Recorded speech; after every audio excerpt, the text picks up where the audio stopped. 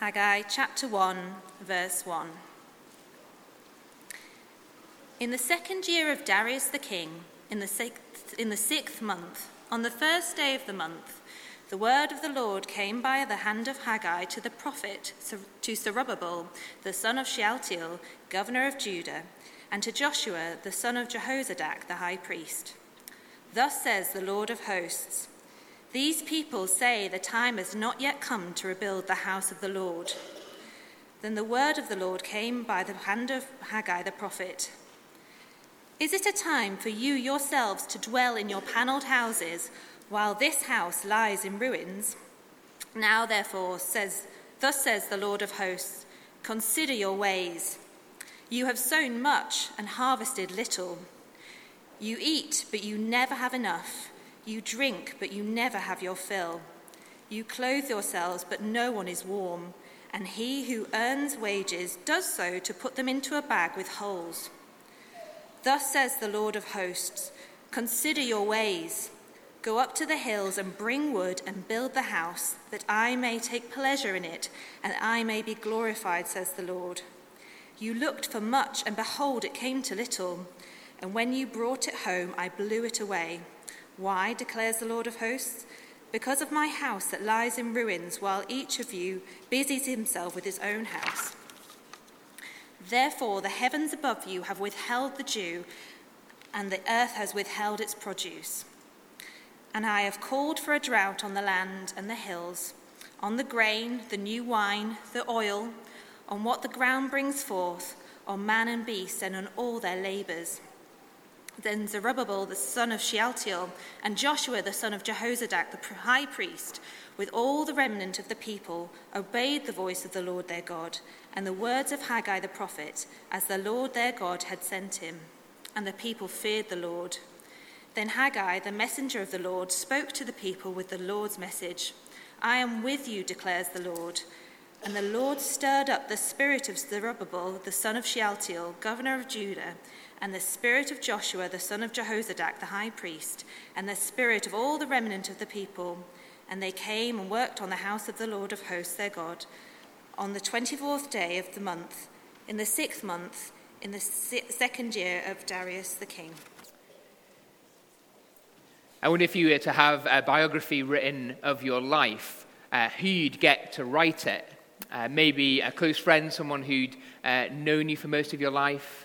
Maybe a great literary hero who'd write you into an exciting character.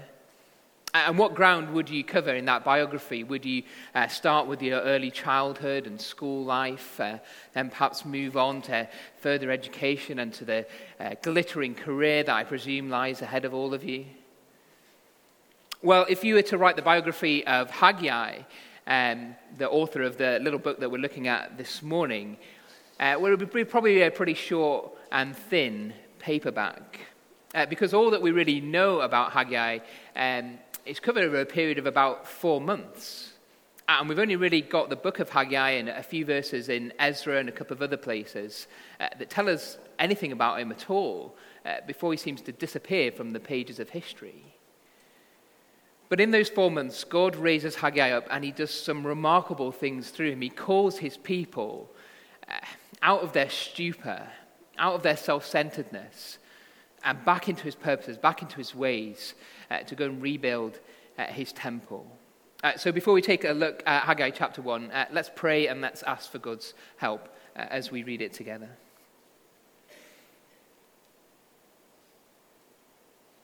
Heavenly Father, thank you that you love to speak to your people. Thank you that you speak to your people through your word. So as we come to it again this morning, and particularly, Lord, as we think about the subject of money and giving, Lord, we ask that you would send your Spirit to stir us up, Lord, to want to serve you with joy and generosity. In Jesus' name we ask. Amen. I'm going to split the chapter up into 3 this morning. First, you're going to look at the first 4 verses under the heading, What Time Is It? And that's not to do with whether you're confused as to whether it's the 9:30 or the 11 o'clock. We're not about to start any playground games. But as you see, as we read those first 4 verses again, it's got a couple of different applications here. So let me remind you of Haggai chapter 1 and verses 1 to 4. In the second year of Darius the king, in the 6th month, on the first day of the month, the word of the Lord came by the hand of Haggai the prophet to Zerubbabel the son of Shealtiel, governor of Judah, and to Joshua the son of Jehozadak, the high priest. Thus says the Lord of hosts, these people say the time has not yet come to rebuild the house of the Lord. Then the word of the Lord came by the hand of Haggai the prophet. Is it a time for you yourselves to dwell in your paneled houses while this house lies in ruins? Well, speaking of time, let's do something to help us get our bearings as we jump into a perhaps unfamiliar part of the Bible. Got a little bit of a timeline that's going to come up with 3 dates on it, and this is all you really need to know in order to understand where we are in the Bible. Prior to Haggai in BC 586, God's people have been carted off into exile to Babylon. This has started a little bit previously, but this is the end of that process where the temple in Jerusalem is finally destroyed and God's people are taken into captivity. That lasted about 70 years, but God's people start to come back, the first wave in about 539 BC. And initially, this is great. It's an amazing intervention by God to allow God's people to return to Jerusalem. And things are going brilliantly at the start because God's people start rebuilding Jerusalem. They start rebuilding the temple. The book of Haggai, though, is about 20 years on from that. And the picture's a little bit different. Now the building work has stalled. And instead of focusing on God's plans and his purposes, God's people are focusing instead on their own homes. There's a clue for us in verse 4 where it talks about panelled houses. Now, this isn't a comment on home decor. We're not going back to mid-1990s changing rooms. Lawrence Llewellyn, he always used to do panelled houses, didn't he? No, but this is a little clue that tells us something significant, that actually these people were not just exiles returning home and trying to put a roof on their heads. Panelled houses were not typical of the time. These are luxurious redevelopments. This is, more grand designs than 2 up, 2 down. And that helps us because when God asks these people, well, what time do you think it is? Do you think it's time to make your houses luxurious while my temple is left literally in ruins? And so via Haggai, God questions the people and said, you're saying in some kind of pseudo-spiritual way, well, it's not time. The time's not right for rebuilding God's temple. But on the other hand, you're saying, it's definitely the time for me to fancy up my house. And let me introduce you to a lady named Florrie. Florrie lived in a small village in North Yorkshire. And she, in fact, lived in a house that was right next to the church. In fact, the church was on one street on the hill, and she lived on the next street down the hill. So, if you like, her house was almost the basement of the church. But as she grew older and became elderly, attendance at the church had waned. And in fact, at one stage, Florrie was the only registered member of that church. And Florrie read Haggai chapter 1, verse 4. And despite the fact that she was elderly, despite the fact that her only income was a small pension, and that her house wasn't exactly fancy, never mind being panelled, it did have one thing. It had electric light. And the church didn't. And Florrie said, that's not right. So out of her own pocket, and what little money she did have, she paid for electricity to be added to the church, to be put in, and she paid the electric bill every month. I think as we read these verses, it's pretty clear what they mean. And it doesn't take us long to get our heads around them, and it doesn't take us long to start feeling uncomfortable. Because I think instinctively we know that just like these Israelites here were so good at placing their comfort and their security ahead of God's plans and his purposes.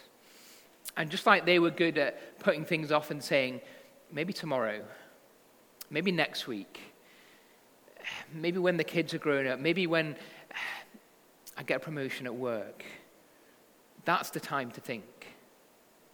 And maybe that's particularly true when it comes to money.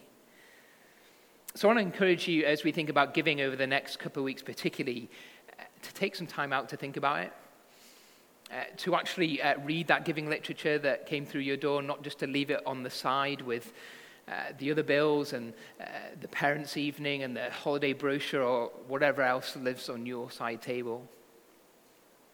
And take some time to think about what time it is in your house.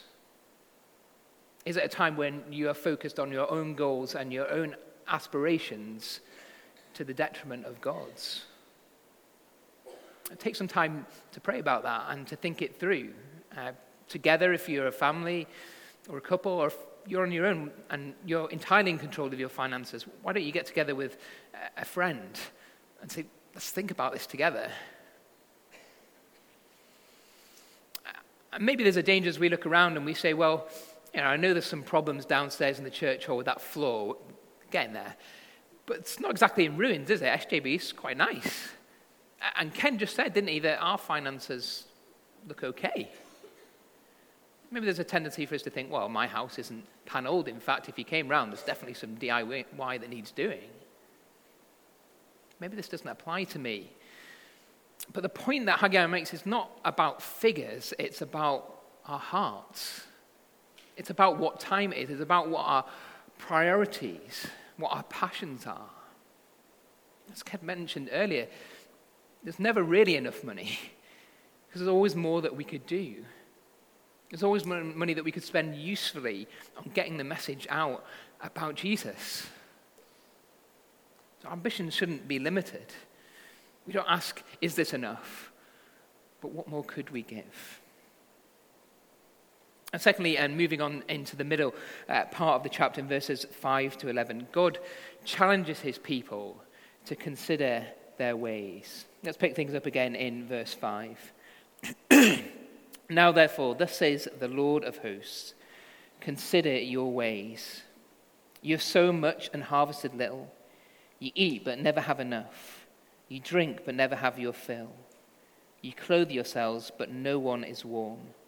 And he who earns wages does so to put them in a bag with holes. God's people have pursued their own comfort, and that is morally wrong. They have ignored the God who made them and who gave them everything.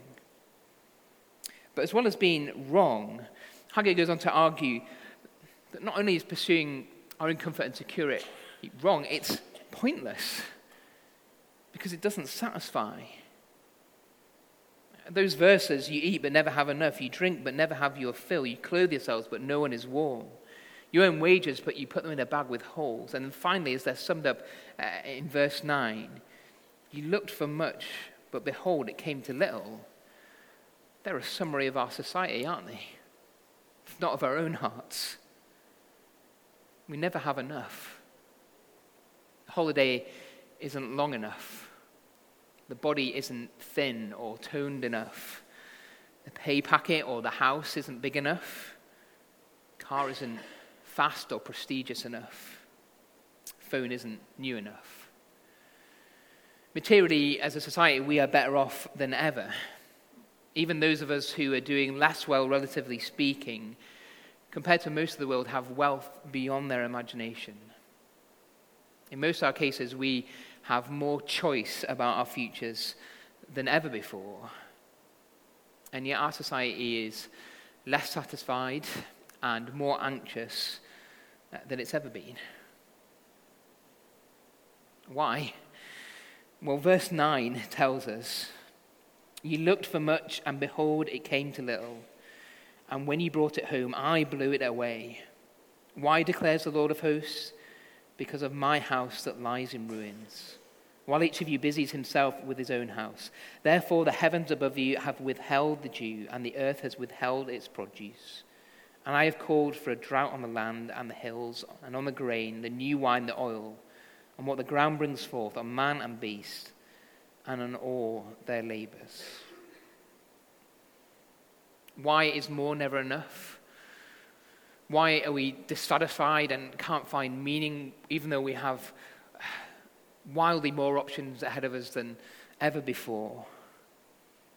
Well, because we are not made for those things. We were made to pursue God. We were made to glorify him.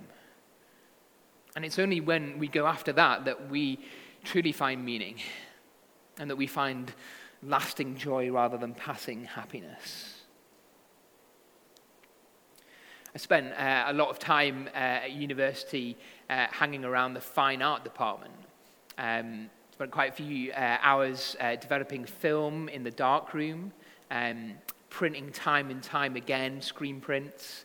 I can even remember spending a few days painting one wall white over and over and over again. I think 13 coats did it in the end to get it ready for the final exhibition. I didn't take fine art at university, though. I studied politics and history. Carly, now my wife, studied fine art at university, and, well, I think you've probably put two and two together. And why do I say that other than to embarrass my wife? It's a picture that we recognize. When we love someone or we love something, we're prepared to go to extraordinary lengths to be near them, to achieve that thing.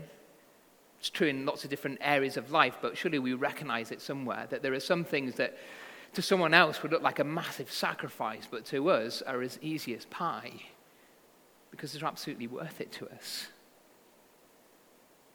And that's what God through Haggai is saying to his people. Consider your ways. Consider what you are pursuing. Is it really worth it? Is it really going to bring you lasting meaning and satisfaction? Because if it's not me, it won't. It can't. And in fact, I won't let it. You were made for me. That's how we were designed. That's what we were meant to do. I became a Christian on a camp in North Wales when I was about 14 years old. I think if you'd asked me a few years before that, I could have given you a pretty good explanation of what the gospel was, and I think that I thought that it was true as well. But the penny really dropped for me during that week when somebody preached from the New Testament reading that we had earlier, and particularly that last bit, those two parables which talk about a man who found a treasure in a field and a merchant who discovered a pearl of great price. And in both those examples, having discovered that thing that was worth everything, they were willing to give up all that they had and to spend it. And for me, there was a moment of realization that the penny dropped, that not only was the gospel true, but that it was amazing, and that it was worth giving up everything for, and that I would gladly do that. And I think sometimes when God asks us to do something difficult, whether it's in the area of money and finances, or whether he's asking us to go somewhere else to serve him, or to give up something else in order to follow him wholeheartedly, or he's challenging our behavior, the problem is not what he's asking us to do, but who we think is asking us. And so I'd encourage you, yes, to think about giving in the next few weeks, but not to divorce that from who is asking us to give to them.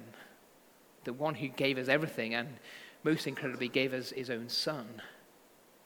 And if you're struggling, if you find your heart grumbling, then look at Jesus and look at what he gave to us and give from that, not because someone's telling you to.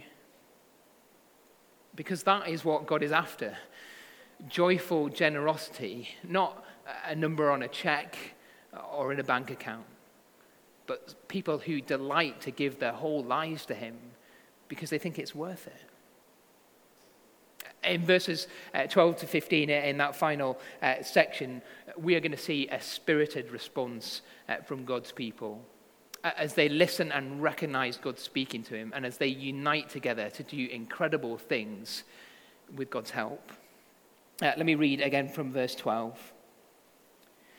Then Zerubbabel, the son of Shealtiel, and Joshua, the son of Jehozadak, the high priest, with all the remnant of the people, obeyed the voice of the Lord their God and the words of Haggai the prophet, as the Lord their God had sent him. And the people feared the Lord. Then Haggai, the messenger of the Lord, spoke to the people with the Lord's message. I am with you, declares the Lord. And the Lord stirred up the spirit of Zerubbabel, the son of Shealtiel, governor of Judah, and the spirit of Joshua, the son of Jehozadak, the high priest, and the spirit of all the remnant of people. And they came and worked on the house of the Lord of hosts, their God, on the 24th day of the month, in the 6th month, in the 2nd year of Darius the king. I love these verses. Now God's people have humbled themselves under God's word. Now they recognize God speaking to them through the prophet Haggai, who they now start to call God's messenger. Now that they fear the Lord, God reminds them, I am with you. And even though Haggai has given them a message which was difficult to hear, which shook them out of their apathy, which challenged them, which rebuked them for pursuing their own comfort and security instead of rebuilding God's house, they listen and they hear. This is an incredibly encouraging message for people who teach God's word. It takes them a while, it takes them 24 days, almost a month, but they do listen and they do respond. And when they recognize God's voice and when they are convicted by it and they start to respond in obedience, God gives that beautiful assurance, I am with you. And that's shorthand for God's covenant blessings to his people. It's something that God says time and time again throughout the Old Testament, particularly when God's people go off track and get in trouble. When they're carted off into slavery, into Egypt, God says, I'm with you, and rescues them. Now these people are a generation who have just been in exile in Babylon because of their sin. And God says, I am with you. And then something remarkable happens. God sends his spirit into his people, and they start to work together for him. And God's going to help them rebuild this temple. I'm sure you've all seen a version of this film. It's normally set in an American high school with actors who look about 10 years too old to be in high school. And there's an underdog sports team that are facing an embarrassing and humiliating defeat. But it's half-time, and the good-hearted coach comes out with the inspiring words, and they all put their hands in together, and they go out screaming and shouting, and in the most unlikely way possible, they overcome the odds and deliver an incredible last-minute victory. I'm sure you've all seen something along those lines. Perhaps some of you, though, have even experienced how incredible it can be to work together as part of a team with a united goal and a united vision, and how thrilling that can be. And perhaps some of you have experienced that and known that God was at work in it as well, and just how incredible that can feel, and just what God can do through weak people when they listen to his voice and when they come together to serve him. And that's exactly what happens here. God stirs up the spirits of Zerubbabel, the political leader, of Joshua, the high priest. And look what else it says. All the remnant of the people. All of them together. And they recognize him as the Lord of hosts, their God. He was always the Lord of hosts. He was referred to him as such in verse 2, but now he's the Lord of hosts, their God. And because he is their God, because they recognize and listen to his words, God works in them and through them to begin the work of rebuilding the temple and to furthering his plans and furthering his blessing. I wonder, do you recognize when God is speaking to you through his word? What do you do when, like in those first 4 verses, it asks you questions which are pretty uncomfortable to hear? What's your instinctual response? Do you shrink back? And do you say, well, it's not for me? Maybe it doesn't really mean that. Well, maybe, but now's not the time. Or do you, as we sing together, quite often test your thoughts and your attitudes against the radiance of God's purity as revealed in his word. And when God speaks to you and asks you a question, will you not just think about it, but will you respond? Will you say, "You are the Lord of hosts, my God. I fear you. You're speaking to me." And will you look at him and say, "You're worth everything, and I want to pursue you. And I know that pursuing other things, even good things, is not what life is about. And I want to pursue you with all my heart and with all my strength. Help me to do that. What does it look like for me to do that?" Because when we do that, the results are remarkable. God loves to use people like you and me, sinful people, weak people who do often prefer their own comfort and security, to do incredible things if we will listen to his word and obey it. Let's pray together.